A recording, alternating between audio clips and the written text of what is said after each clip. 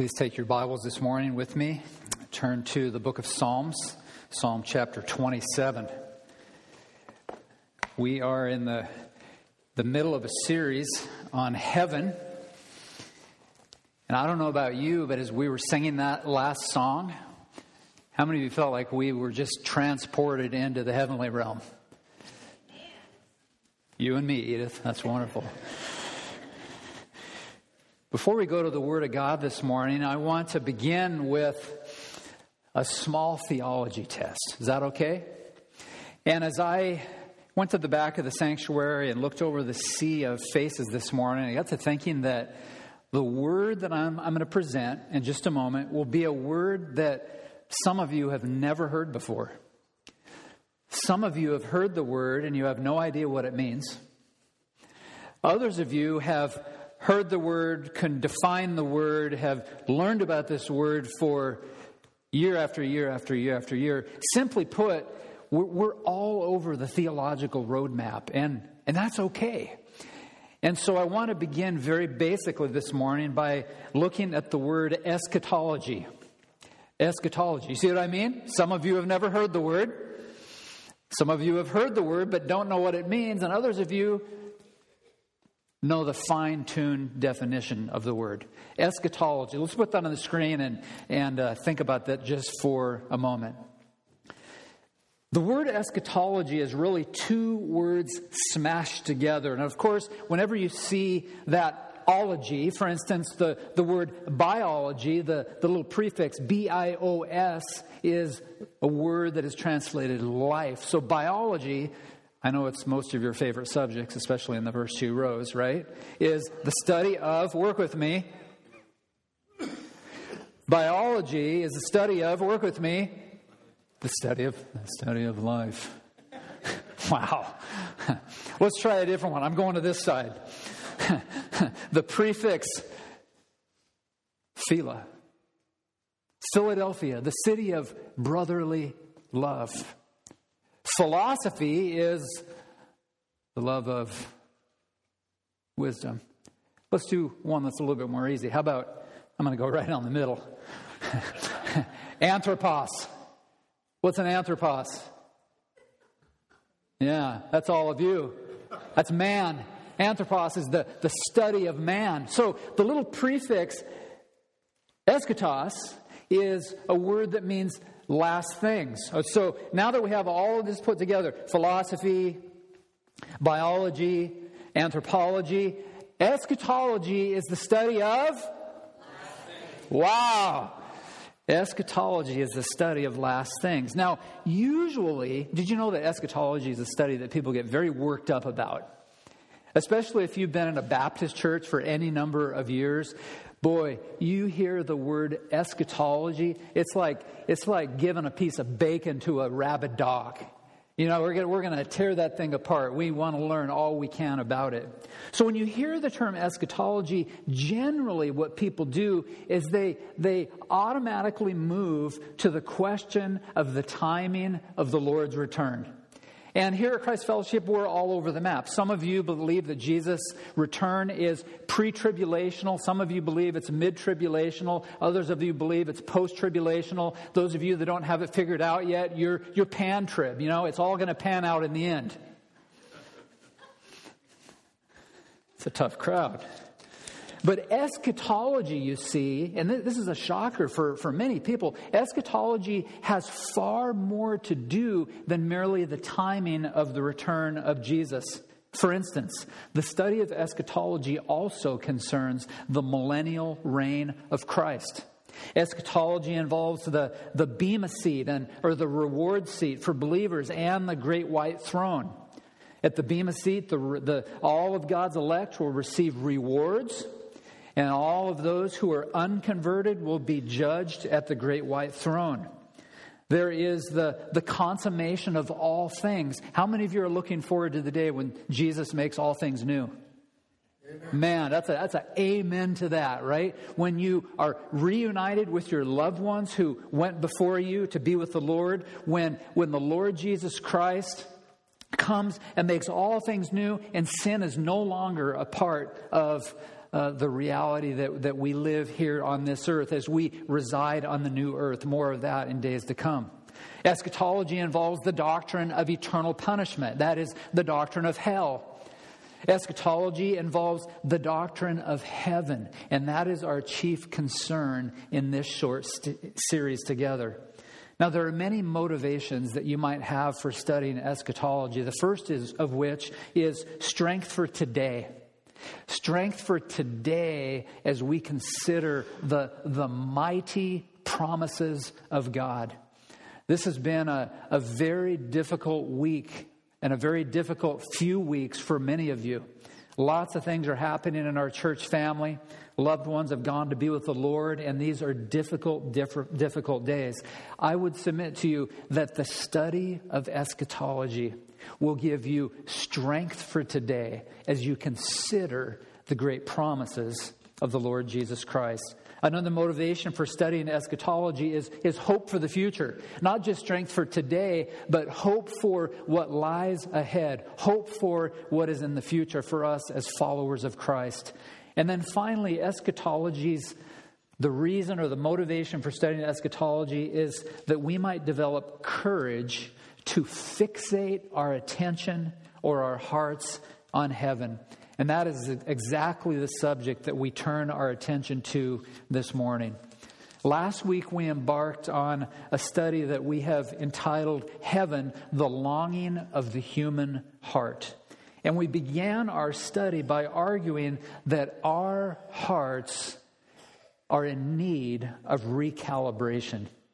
I want to restate the truth point and have you hold your finger in Psalm chapter 27 and go back with me to the book of Colossians, because these are some very important principles that bear repeating. And for those of you that weren't here last week, you will get the sermon in a brief nutshell in just a moment's time. We learned that the human heart needs to be recalibrated, and the points that we stated are as follows. Number one, we reaffirm the reality, the mighty reality that we have been raised with Christ. I hope that you have had a chance to consider that and to contemplate that over the last few days. Colossians 3:1, Paul says, if then, and the point we made last week is because it's written in the first class conditional, it can be translated as follows. Since you have been raised with Christ, seek the things that are above where Christ is seated at the right hand of God. And so we reaffirm the reality that we have been raised with Christ. Secondly, as a result of that, we respond, you see, reverently. Colossians 3:2, set your minds on things that are above, not on things that are on earth. And then finally, we recognize the rationale that we are in vital union with Christ, that our relationship is eternally secure, and one day we will appear with Him in glory. Colossians 3:3 and 4. For you have died, and your life is hidden with Christ in God. When Christ, who is your life, appears, then you will also appear with Him in glory. So, simply put, if our hearts fail to be recalibrated, we focus on temporal things. We focus on base things. We will focus on the things of this world. If our hearts are not properly aligned, we will be distracted. We will be deterred. And in the final analysis, if our hearts are not properly aligned, we will, in fact, be deceived.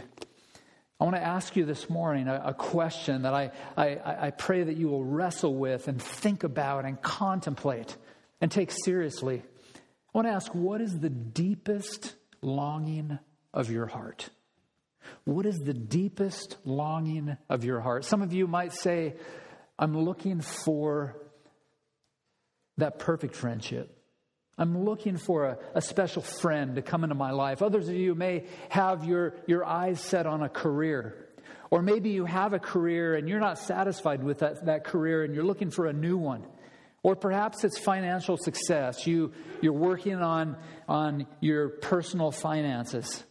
Here's one that some people that I know in LeGrand, many people in LeGrand, personal happiness is filling your buck tag.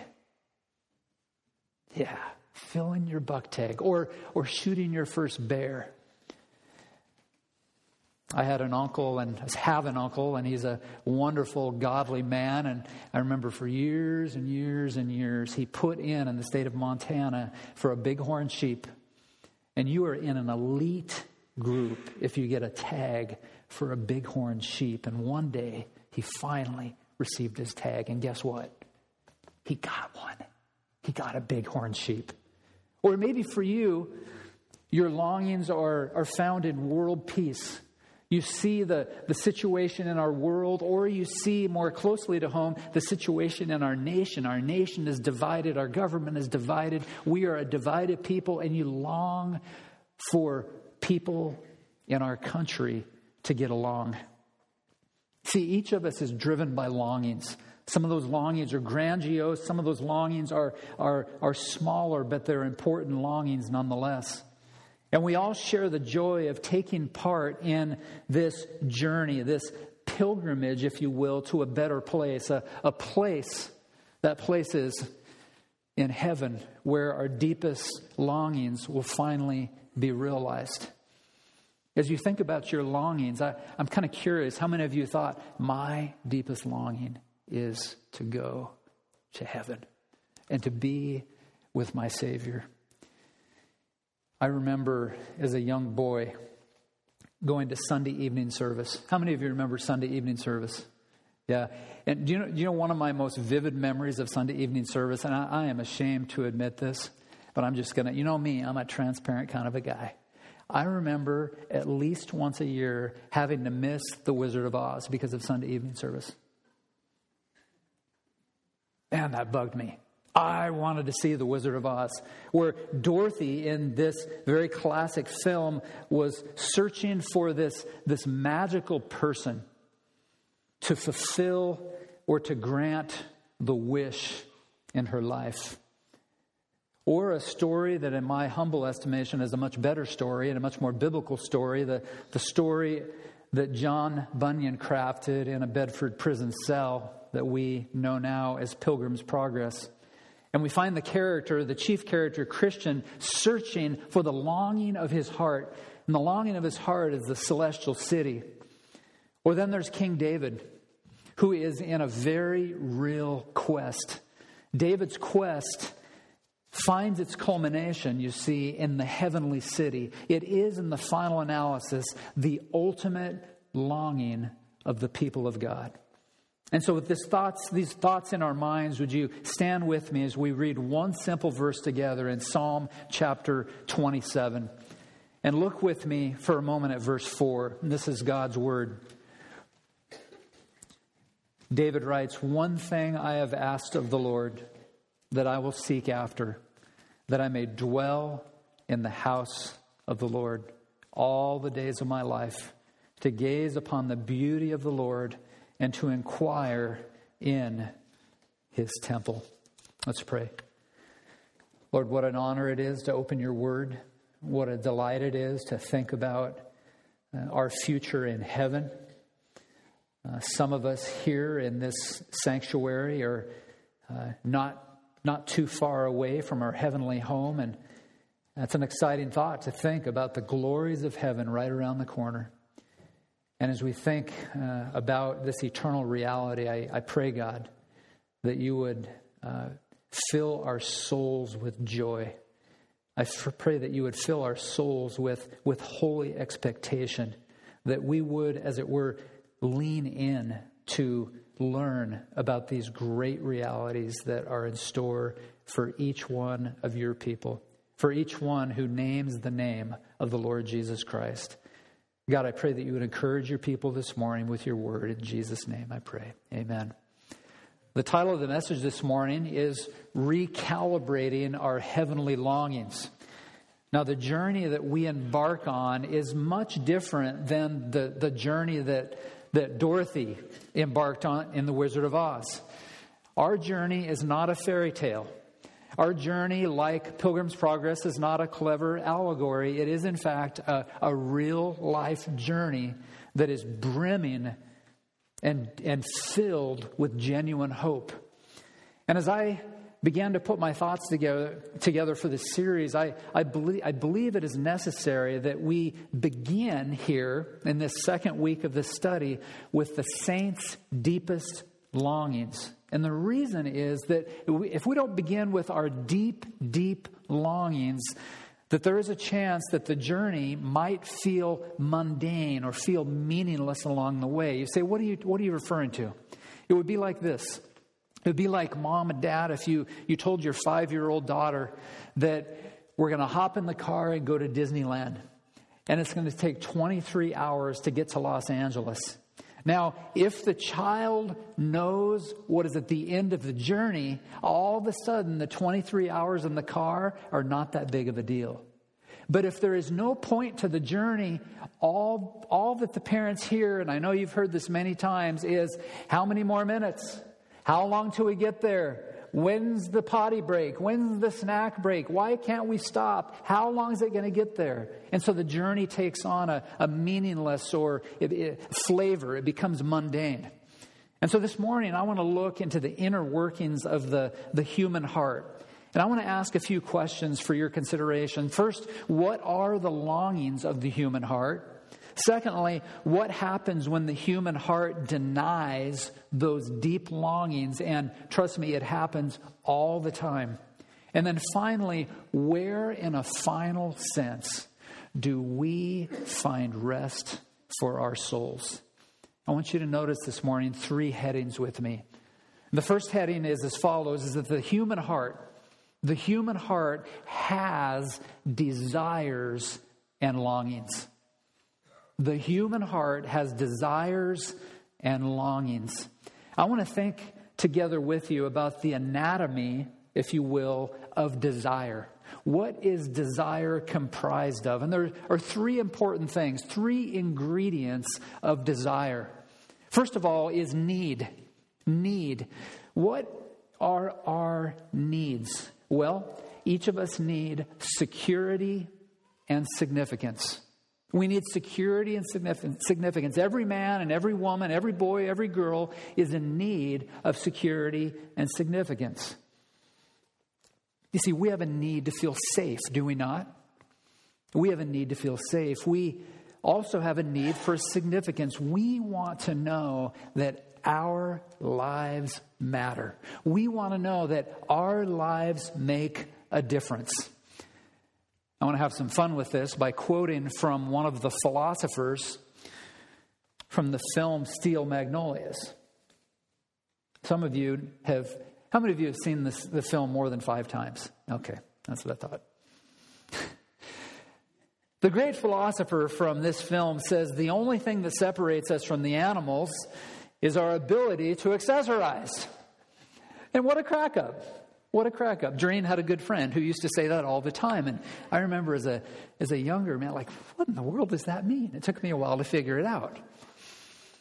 And as humorous as that is, I believe that it misses the mark in a very major way. Why? Because human beings are made in the image of God.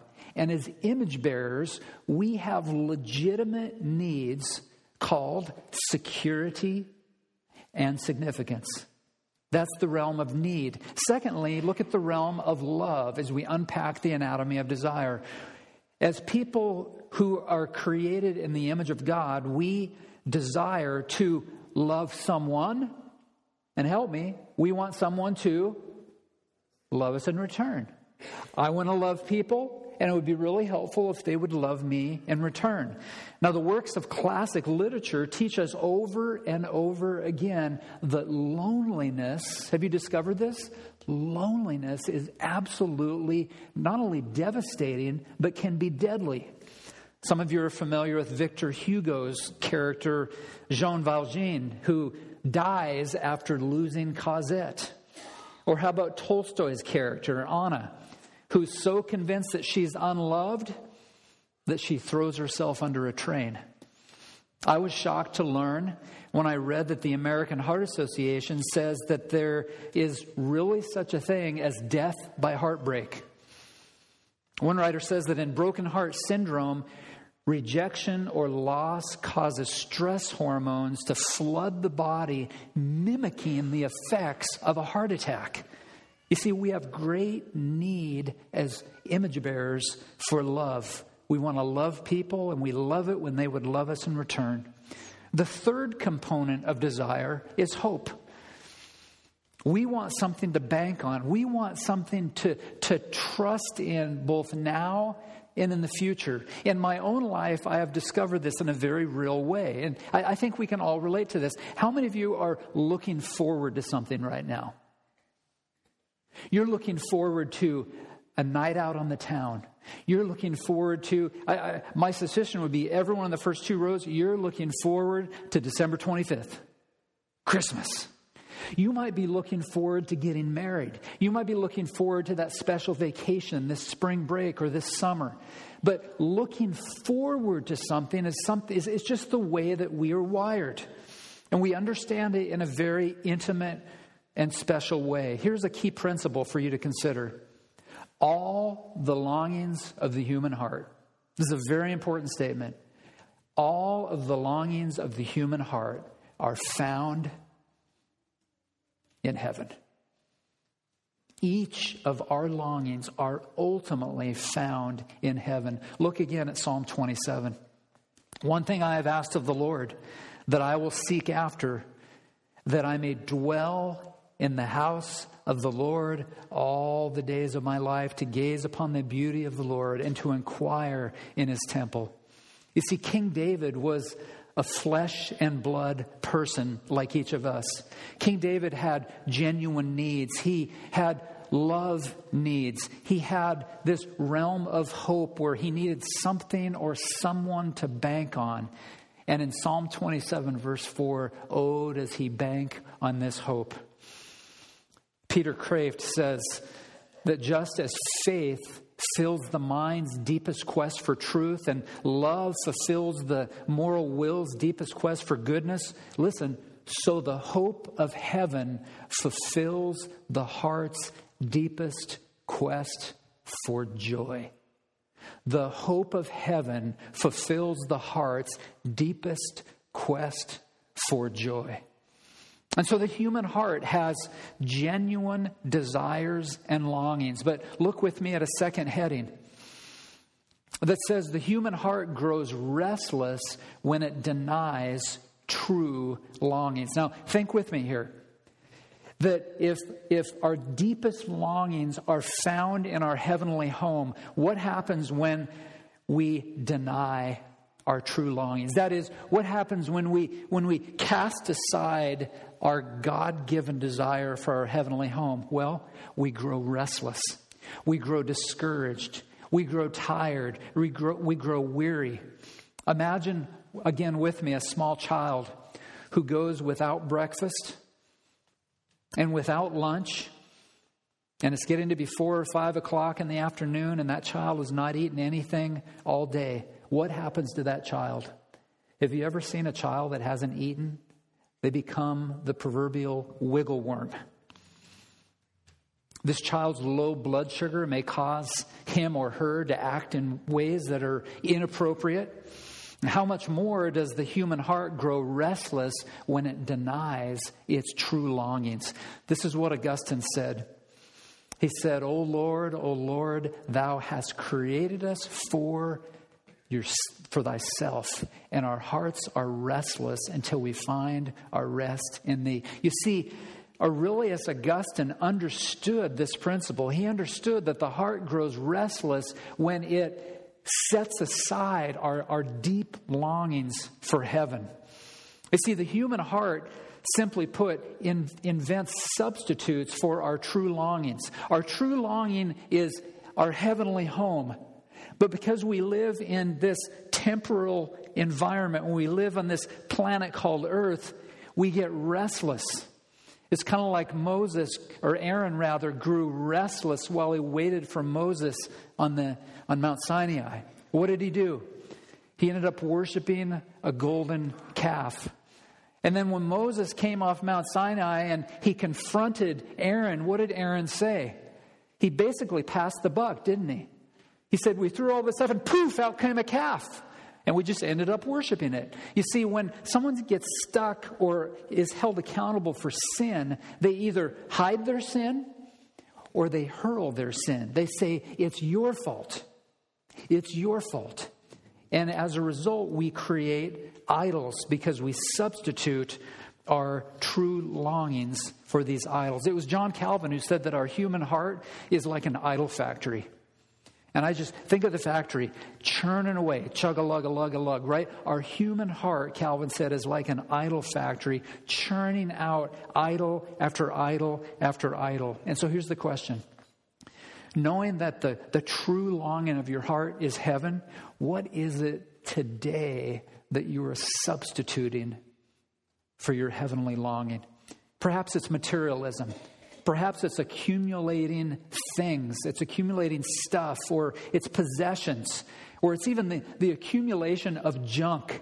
You can't throw anything away. The stack keeps getting bigger and bigger and bigger and bigger. For some of you, it might be hobbies. You are so in tune to your hobby that your eyes are fixated on your hobby and you're ignoring your heavenly home. For some of you, it might be food. I don't know where the term foodie came from, but all of a sudden food has become this massive thing in our culture. And there's nothing against food. I like it, and I like lots of it. But if our affections are fixated on food, then we begin to neglect the true, deep, and lasting longings of our hearts. Perhaps it's relationships. Perhaps you're in a relationship that does not honor the Lord. Or you're in a relationship that the priorities are all mixed up and you're forgetting your true longing of your heavenly home. I want to ask another question. Does your hunger for God deepen or lessen when you engage in idolatry? You see, the great deception of idolatry is that the more you push God away in an attempt to find satisfaction, isn't that what we do? You push God away in an attempt to find satisfaction, but the irony is as you push God away trying to find satisfaction, you grow more weary and depressed and despondent. You see, idolatry is a trap. Idolatry is a subtle deception that hijacks our souls and will, in the final analysis, lead us to abandoning hope altogether. This is why Paul made this massive statement in 1 Corinthians chapter 10, verse 14. He writes to the Corinthian believers, and he writes to each one of us. He says, my beloved, flee from idolatry. Flee from idolatry. Do you have a vivid imagination? I like people with vivid imaginations. And so if you saw the movie Forrest Gump and you read 1 Corinthians 10:14, that's what you should think of. Right? Flee from idolatry. Run as fast away from idolatry as you can. And we need to recognize that desire, as we've already discovered, is a good thing. It is good to have desires. The problem, as C.S. Lewis points out, is that our desires are not too strong. Our desires are too weak. Listen to what Lewis says. In probably the most incredible line in his little book entitled The Weight of Glory, Lewis says, "Our Lord finds our desires are not too strong, but too weak. We are half-hearted creatures, fooling about with drink and sex and ambition, when infinite joy is offered us like an ignorant child who wants to go on making mud pies in a slum because he cannot imagine what is meant by the offer of a holiday at the sea." And then Lewis says, we are far too easily pleased. You see, the human heart faces malnutrition when it fails to find its satisfaction in God. Once again, Peter Crave says, we find the presence of God by first finding the presence of the absence of God, the God-shaped hole that nothing else can fill. Everyone, Crave writes, not just religious people, whoever they are, is born, built, and designed to feed on God food. I like that. We're designed to feed on God food. And when we try to feed on other food, we starve. When we try to feed on other food, we starve. And so to the degree that you deny your deepest longings, that is your longing for your heavenly home, to that end you will experience frustration, loneliness, and eventually meaninglessness. And so King David shows us a better way, doesn't he? He says, one thing I have asked of the Lord that I will seek after, that I may dwell in the house of the Lord all the days of my life, to gaze on the beauty of the Lord and to inquire in his temple. And so we've seen, number one, the human heart has deep desires and longings. We've seen that the human heart grows restless when it denies those true longings. But there's a third heading that we'll close with, and that is the human heart finds rest in God alone and the hope of heaven. That is why I say we need to recalibrate our heavenly longings. And I want to turn up the heat a little bit, if I may. I think there is a severe need at Christ Fellowship and in the local church in America to do just this.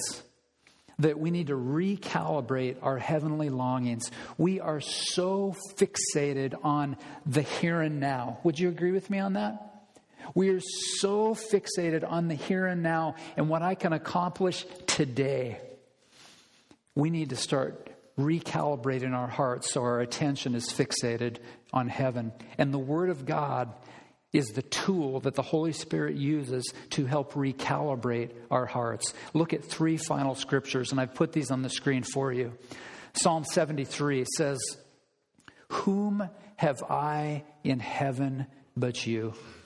And there is none on earth that I desire besides you. My flesh and my heart may fail, but God is the strength of my heart and my portion forever." You see what the psalmist does? He's not looking at the here and now. He's looking at his heavenly home. Psalm 37:4, David says, "Delight yourself in the Lord, and he will give you the desires of your heart."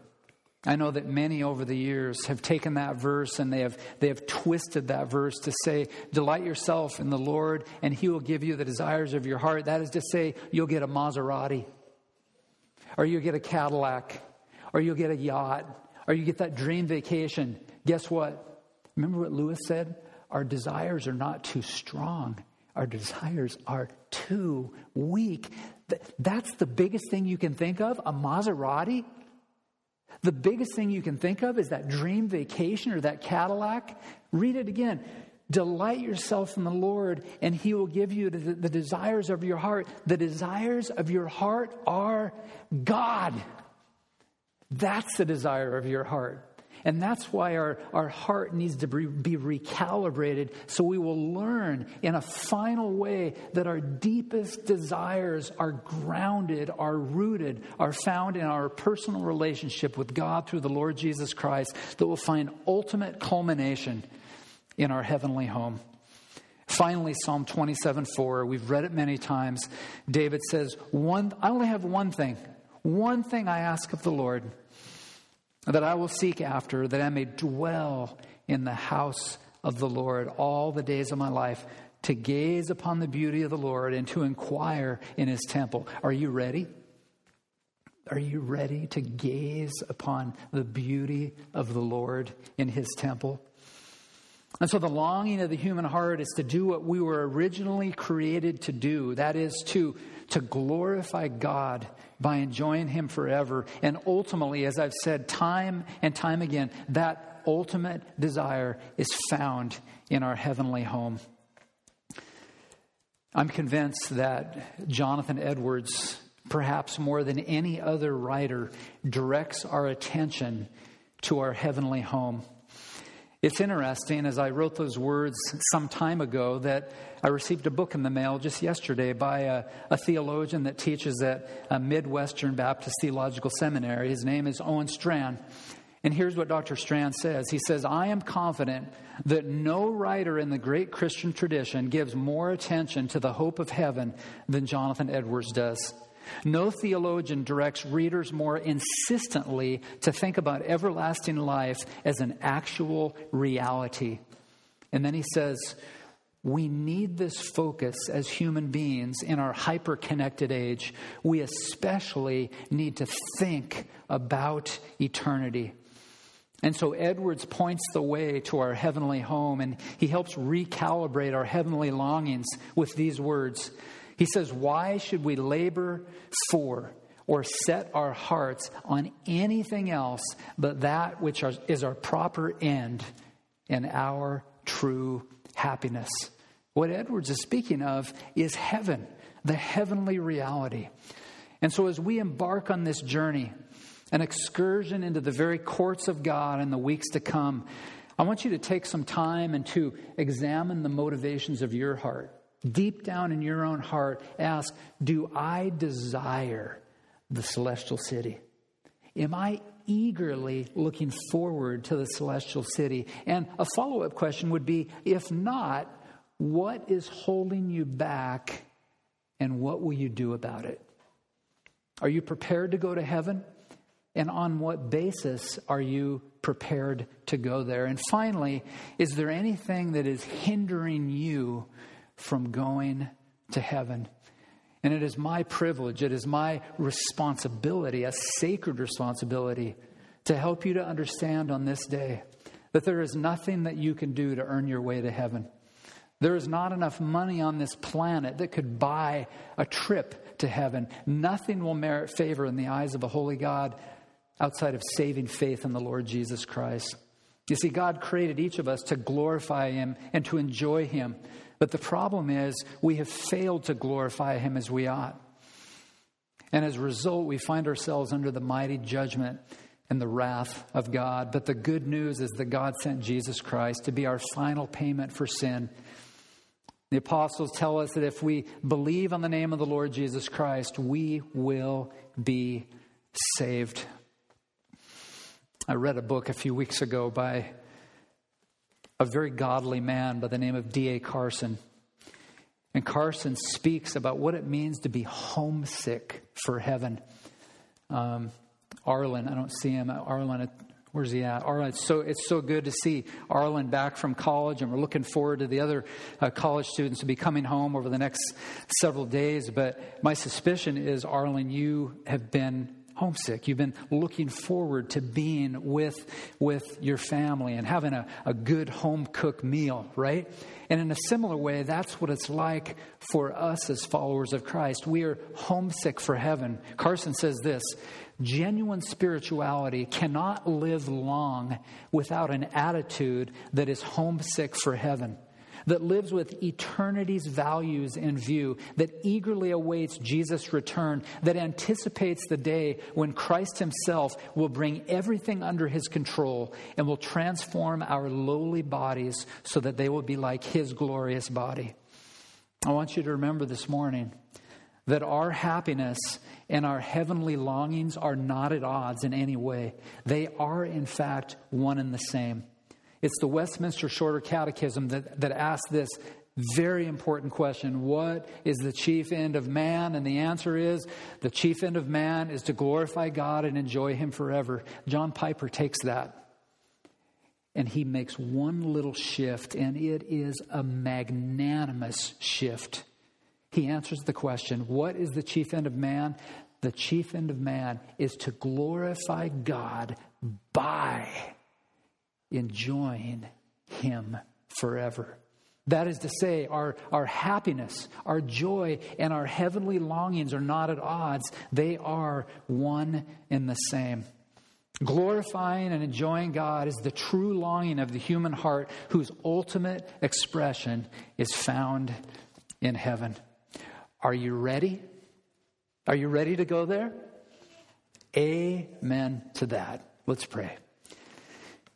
Thank you, Father, for this inside look at our heavenly home. And we look forward in the weeks to come to learning more about heaven.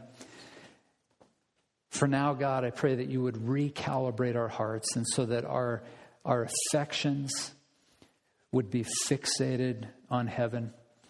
God, I pray that the things on this earth, as the the great hymn says, would grow strangely dim, that our fixation would be on our heavenly home. Whether it's a teenager, a young adult, someone in their middle years, or a senior citizen, wherever we are, may our longings and our affections be directed, be fixated on our time in heaven, which will be for all eternity. Thank you, not only for the reality of heaven, but for the reality of the gospel that enables us to go there.